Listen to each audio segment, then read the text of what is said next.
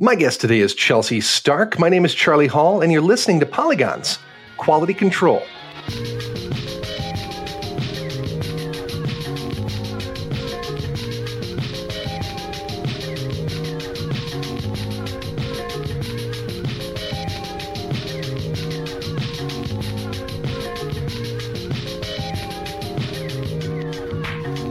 Chelsea, thank you so much for taking the time today to talk to me here on Quality Control. How are you? I'm good. How are you, Charlie? Not too shabby. We're here to talk about today Monster Hunter World, which you wrote up the review for here at Polygon.com. When did you get your hands on this thing, if you mind me asking? I think it was, so it would be 2 Fridays ago, around the 13th or 12th of January.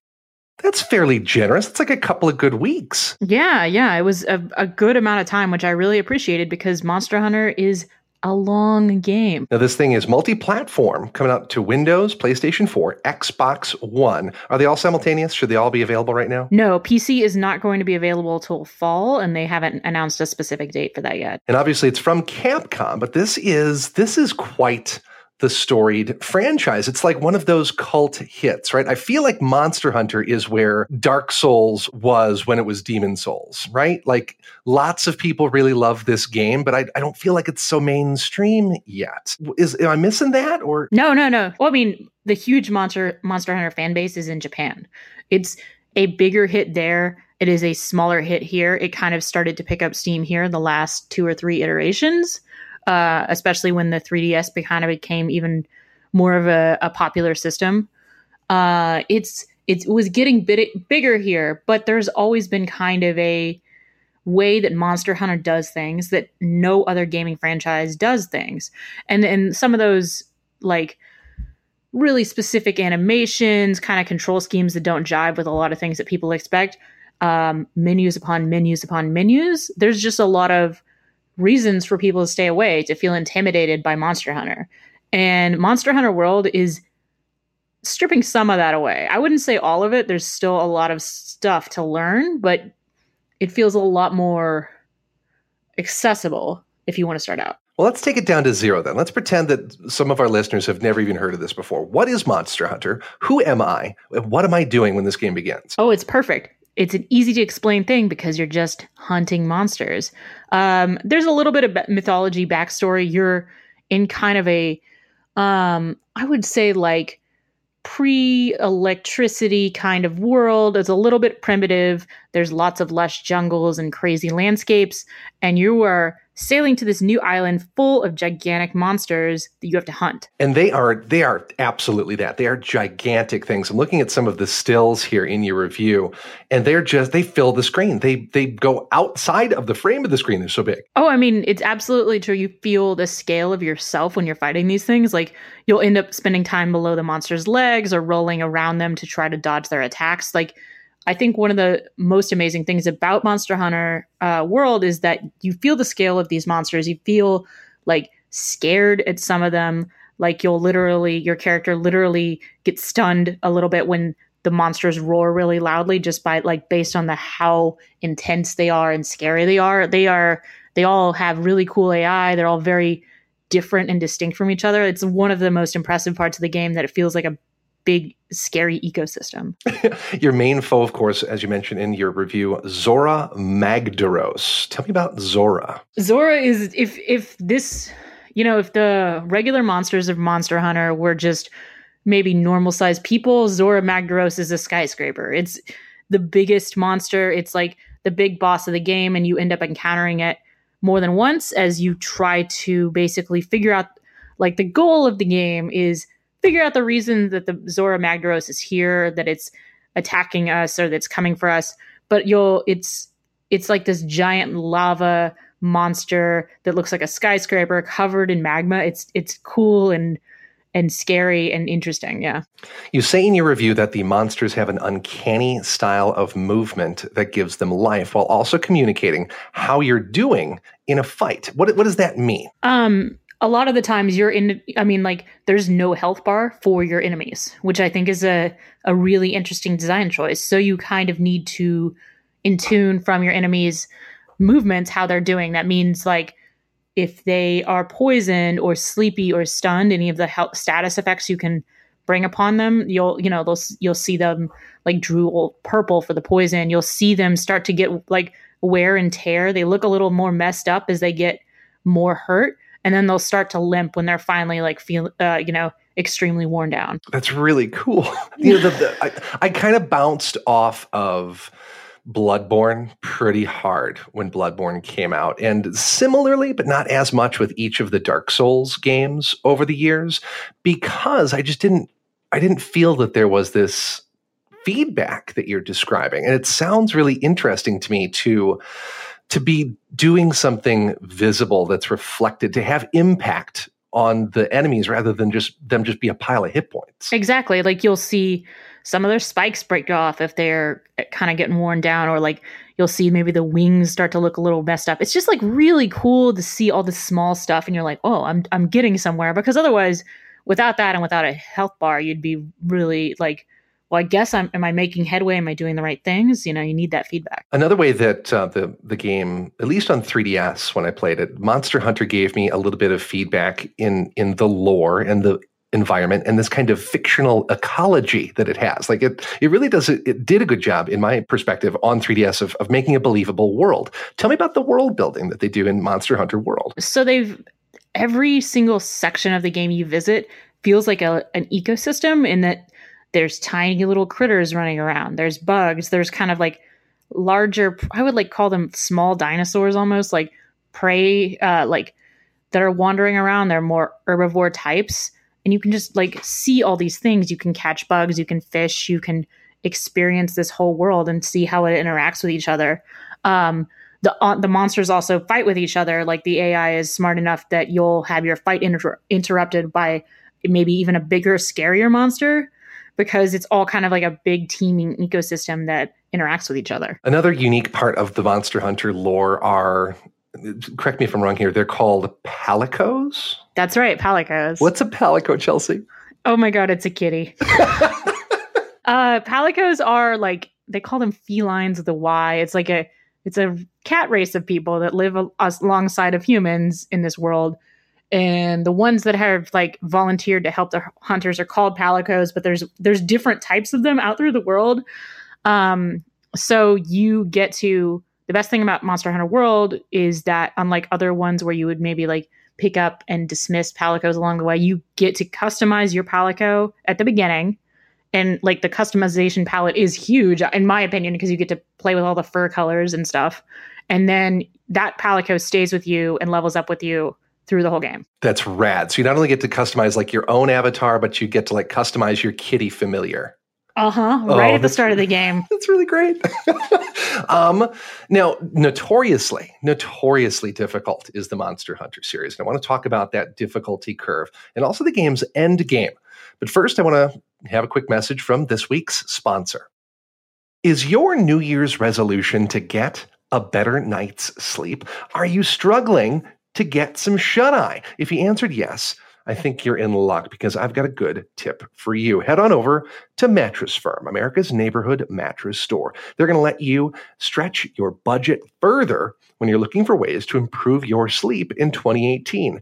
But they're more than just the mattress experts. They've actually got the whole package. They're going to help you transform your mattress into a bed with things like adjustable bases and sheets, headboards, and bedroom decor. They've got you covered literally and figuratively. Now, go to mattressfirm.com/podcast to see the deals that I'm talking about right now. They're even going to give you a 120-night sleep trial to ensure that you're happy with your purchase. Go to mattressfirm.com/podcast to learn how your sleeping could be monumentally improved.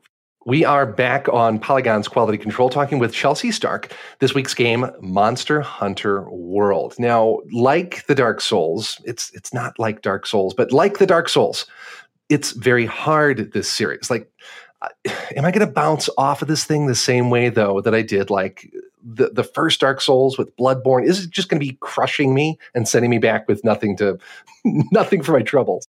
I mean, I would still say the hard edges have been sanded off, but you're going to need to spend a little time like learning from someone else.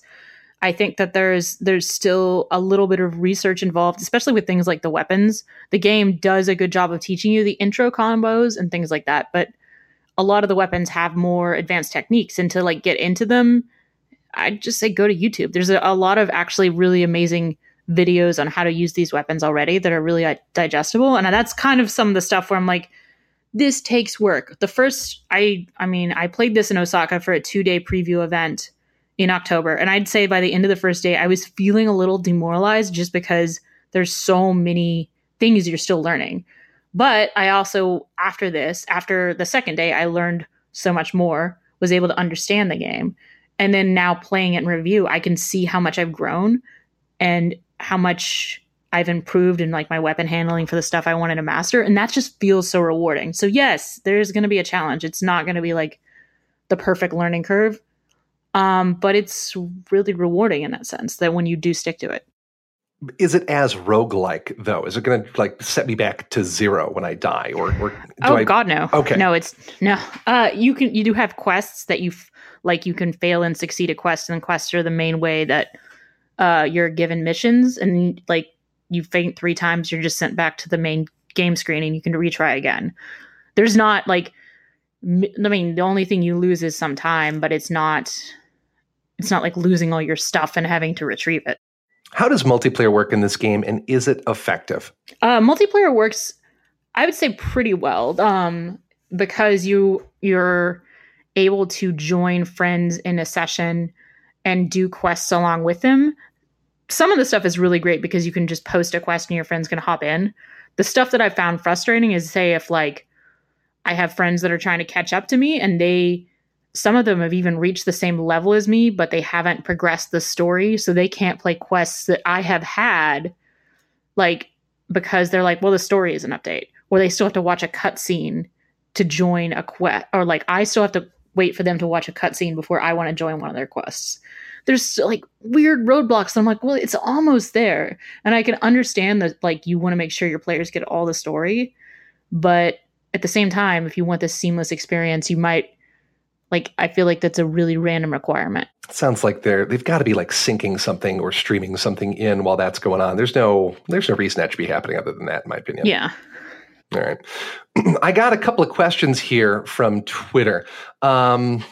Joshua asks, I love the Dark Souls series primarily for its combat.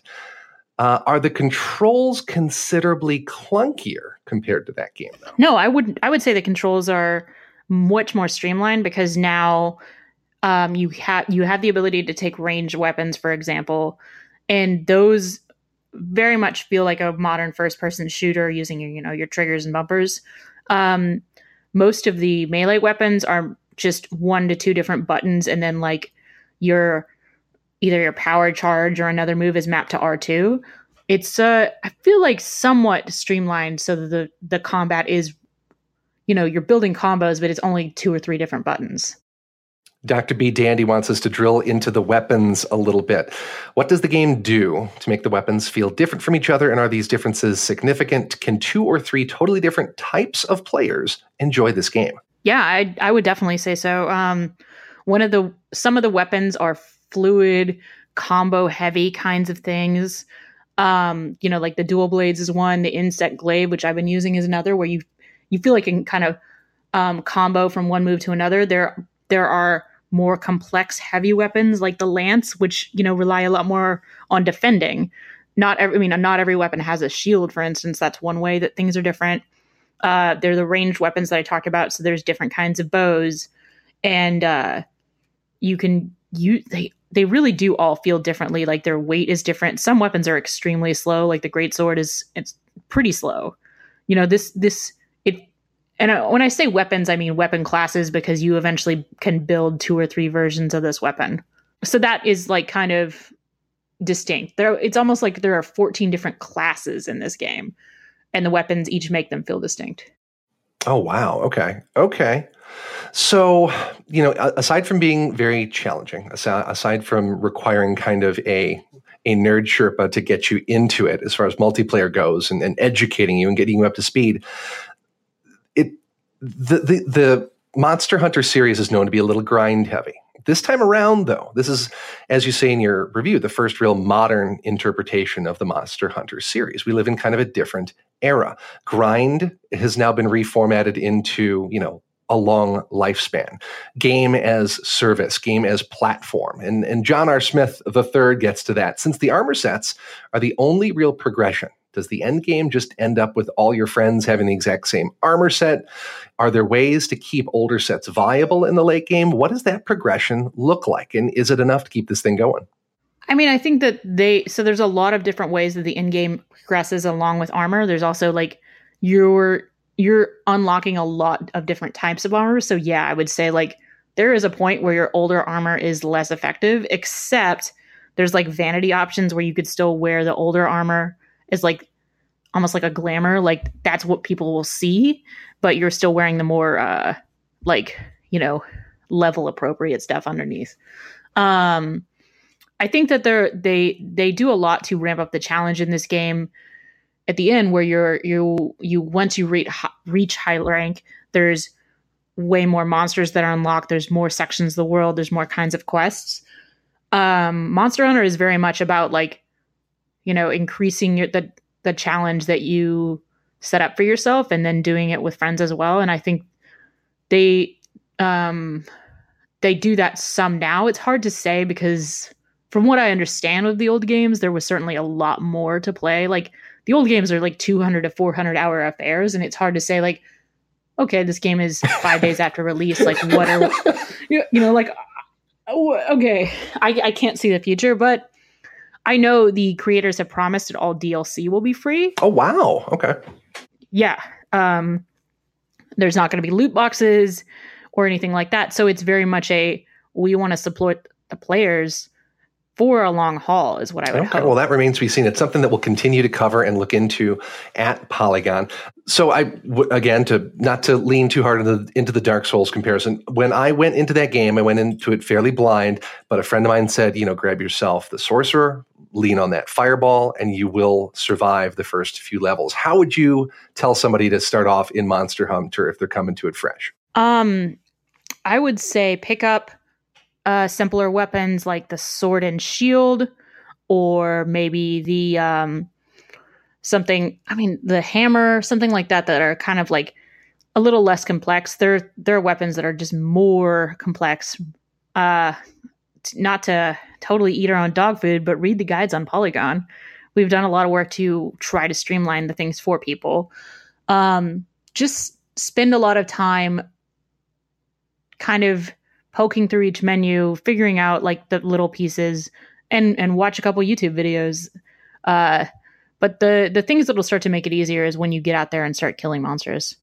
Cool. Well, yeah, no, I've been absolutely floored with the amount of effort that Dave Tack and his team have put into those guides. They're big and beautiful and kind of in the style of our features layout. So they read well on a tablet. So you can kind of have that second screen open up there for you.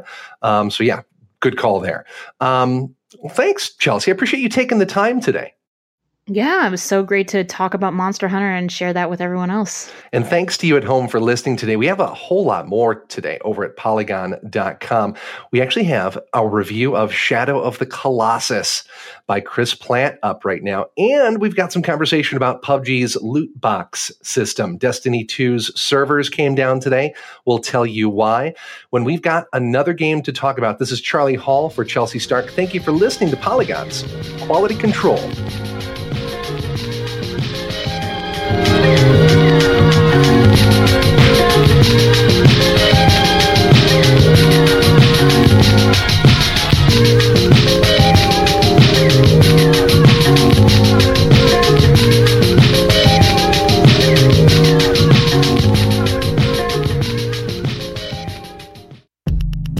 You're listening to the Vox Media Podcast Network.